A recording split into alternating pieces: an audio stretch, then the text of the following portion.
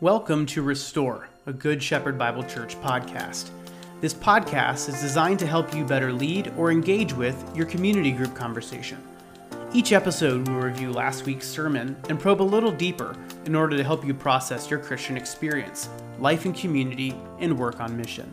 Thank you for joining me. This is Restore.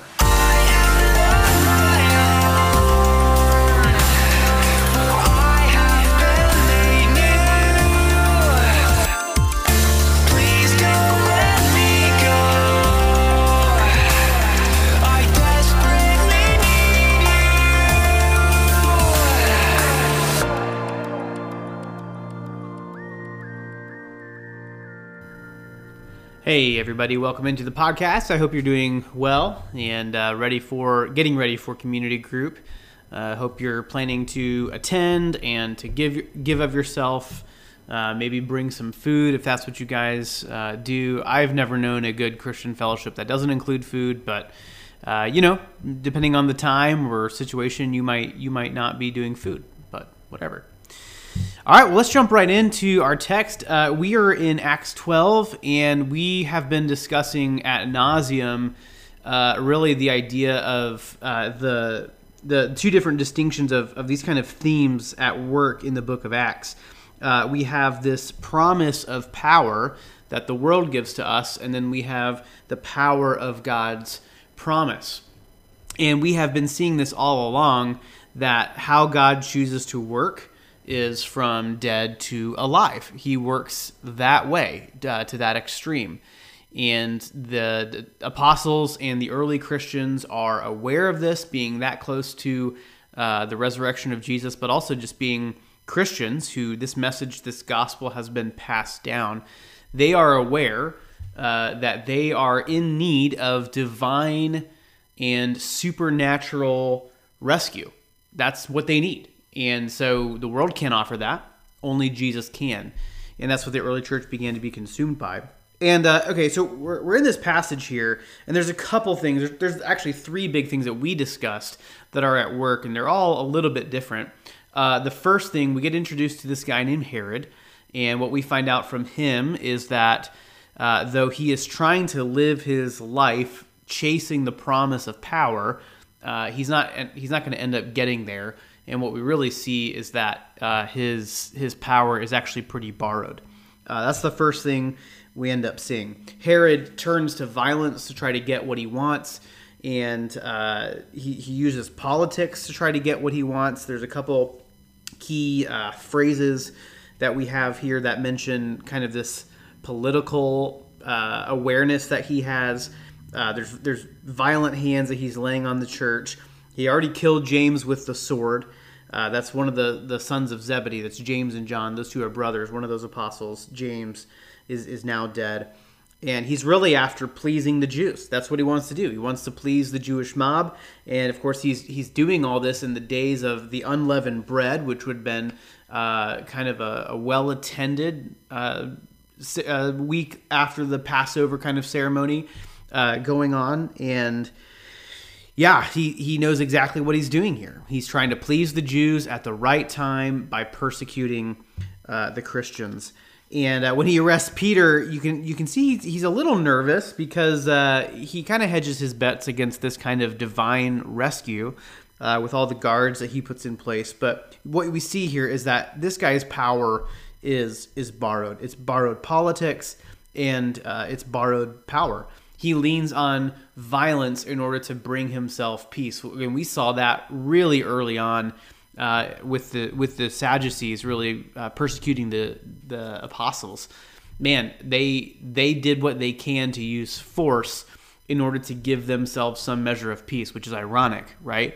They institute chaos and violence and destruction in order to construct something of their own. And of course, they're trying to say that it's righteousness, which is crazy. But we do the exact same thing.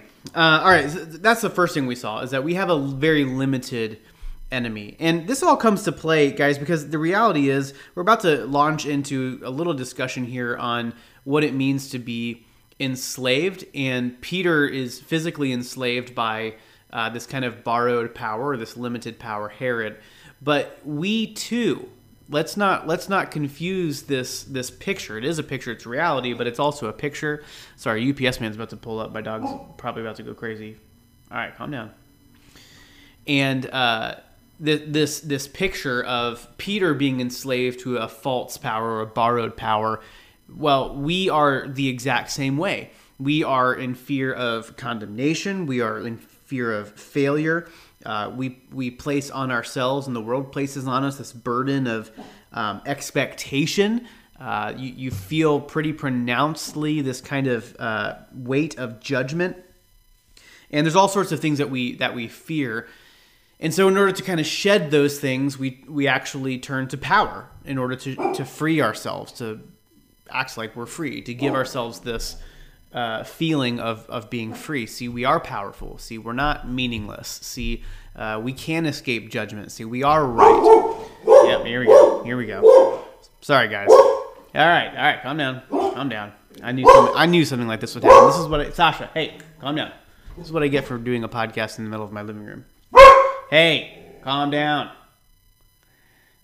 Sorry. All right, so Peter then is enslaved, and he's in this jail cell, and all of a sudden, a light shines in his jail cell, and the angel whacks him on the side, and Peter has no idea what's going on, no idea what's happening, and he finds out that it's an angel who's about to lead him out. His shackles break, the door opens, and he is led out into the city. It's a beautiful scene.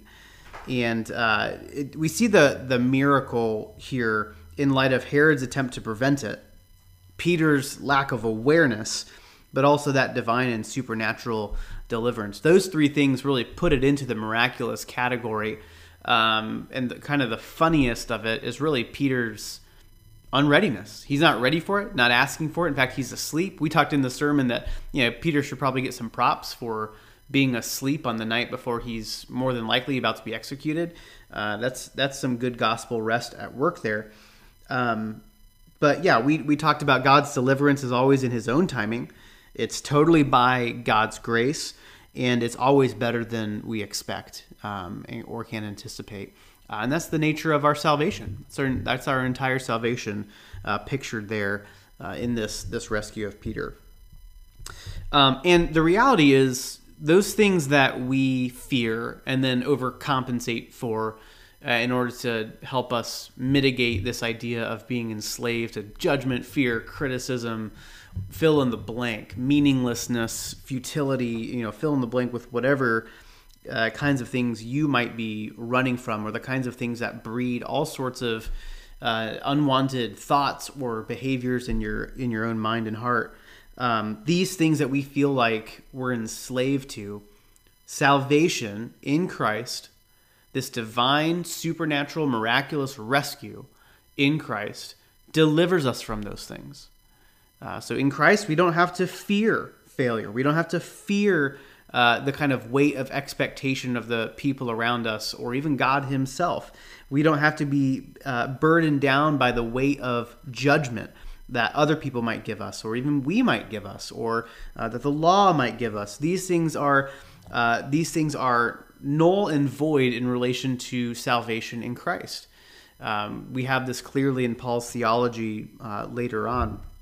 But my friends, I think the point of that picture of Peter being rescued it's also a reality. Peter himself was rescued in the face of death.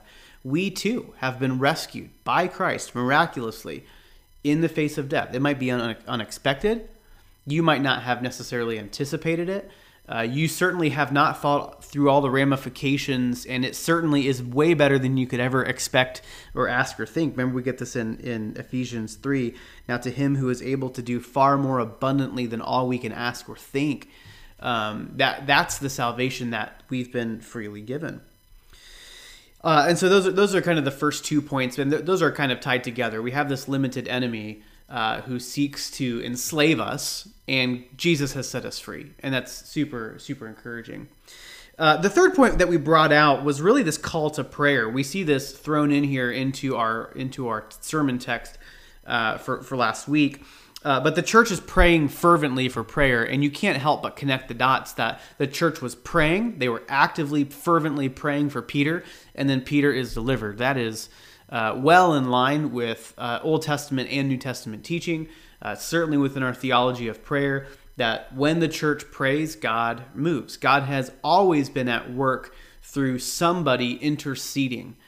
We see this all along the way with the prophets.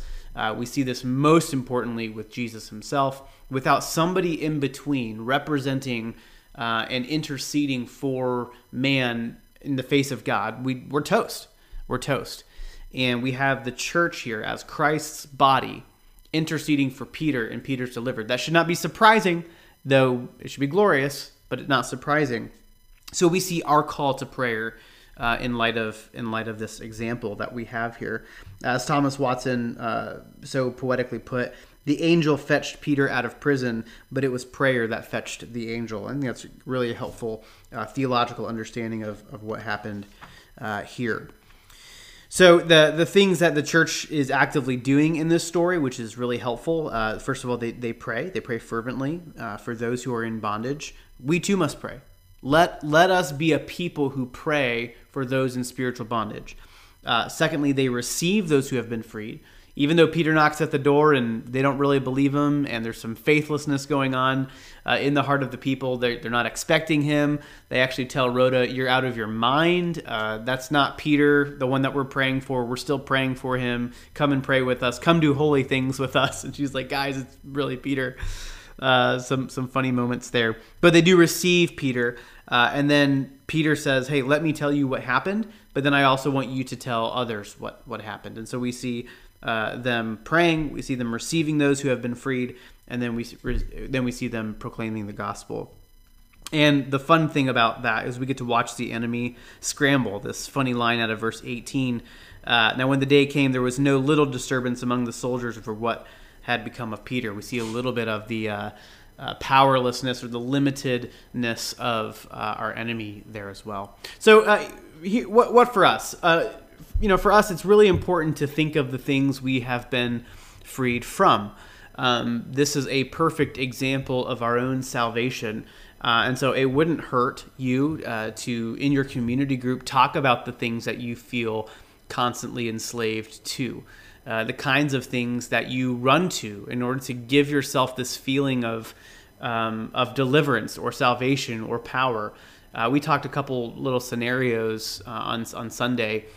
For instance, for me as a parent, it's very easy for me to really want control. And what I mean by that is I really just want to be able to come home. I want there to be peace.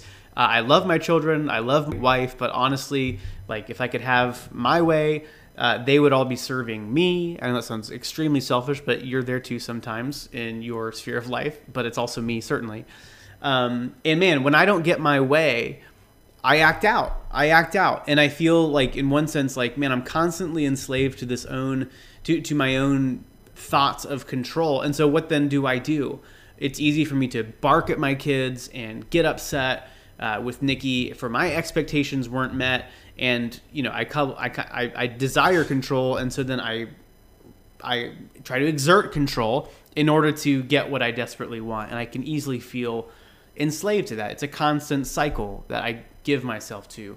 Well, what is it for you? And then most certainly, talk about how the gospel frees you from that. What are the aspects of your salvation, of what Christ has done for you, that help free you from this burden of control? Why don't you have to have control? We talked about the scenario of judgment. Maybe it's from your boss or from your teacher. You're now it's at the time of exams and you're finishing up a semester. That's a heavy thing to deal with. This grade reflects who I am, and that's going to either cause some sort of self-righteousness or some sort of judgment. And you might feel like you're in a vicious cycle of this all semester of how you're performing, how you're doing, how are you in the eyes of your professor. How does the gospel free you from that? What sort of miraculous, divine, better than we expect things has Jesus done in order to bring us freedom from those things? And then last, it's low hanging fruit here. how can you pray? Who can you pray for? Who are those who are also in bondage? Certainly, we give ourselves to this false bondage. We are set free, but we often go back to our slavery because we like our sin. But who are those who are trapped in sin, who aren't free in Jesus? And can you pray? Can you take some time this week to pray for those who are in bondage? Take good time to pray for them. In fact, if that's all you do, that would be a wonderful application from this sermon, is to just say, guys, we're going to give ourselves to prayer here. We're going to pray. We're going to receive those who have been freed, and then we're going to continue to proclaim the good news of what he's done for us. All right, that's all I have for today. I hope you have a great community group, and we'll catch you on the flippity flop.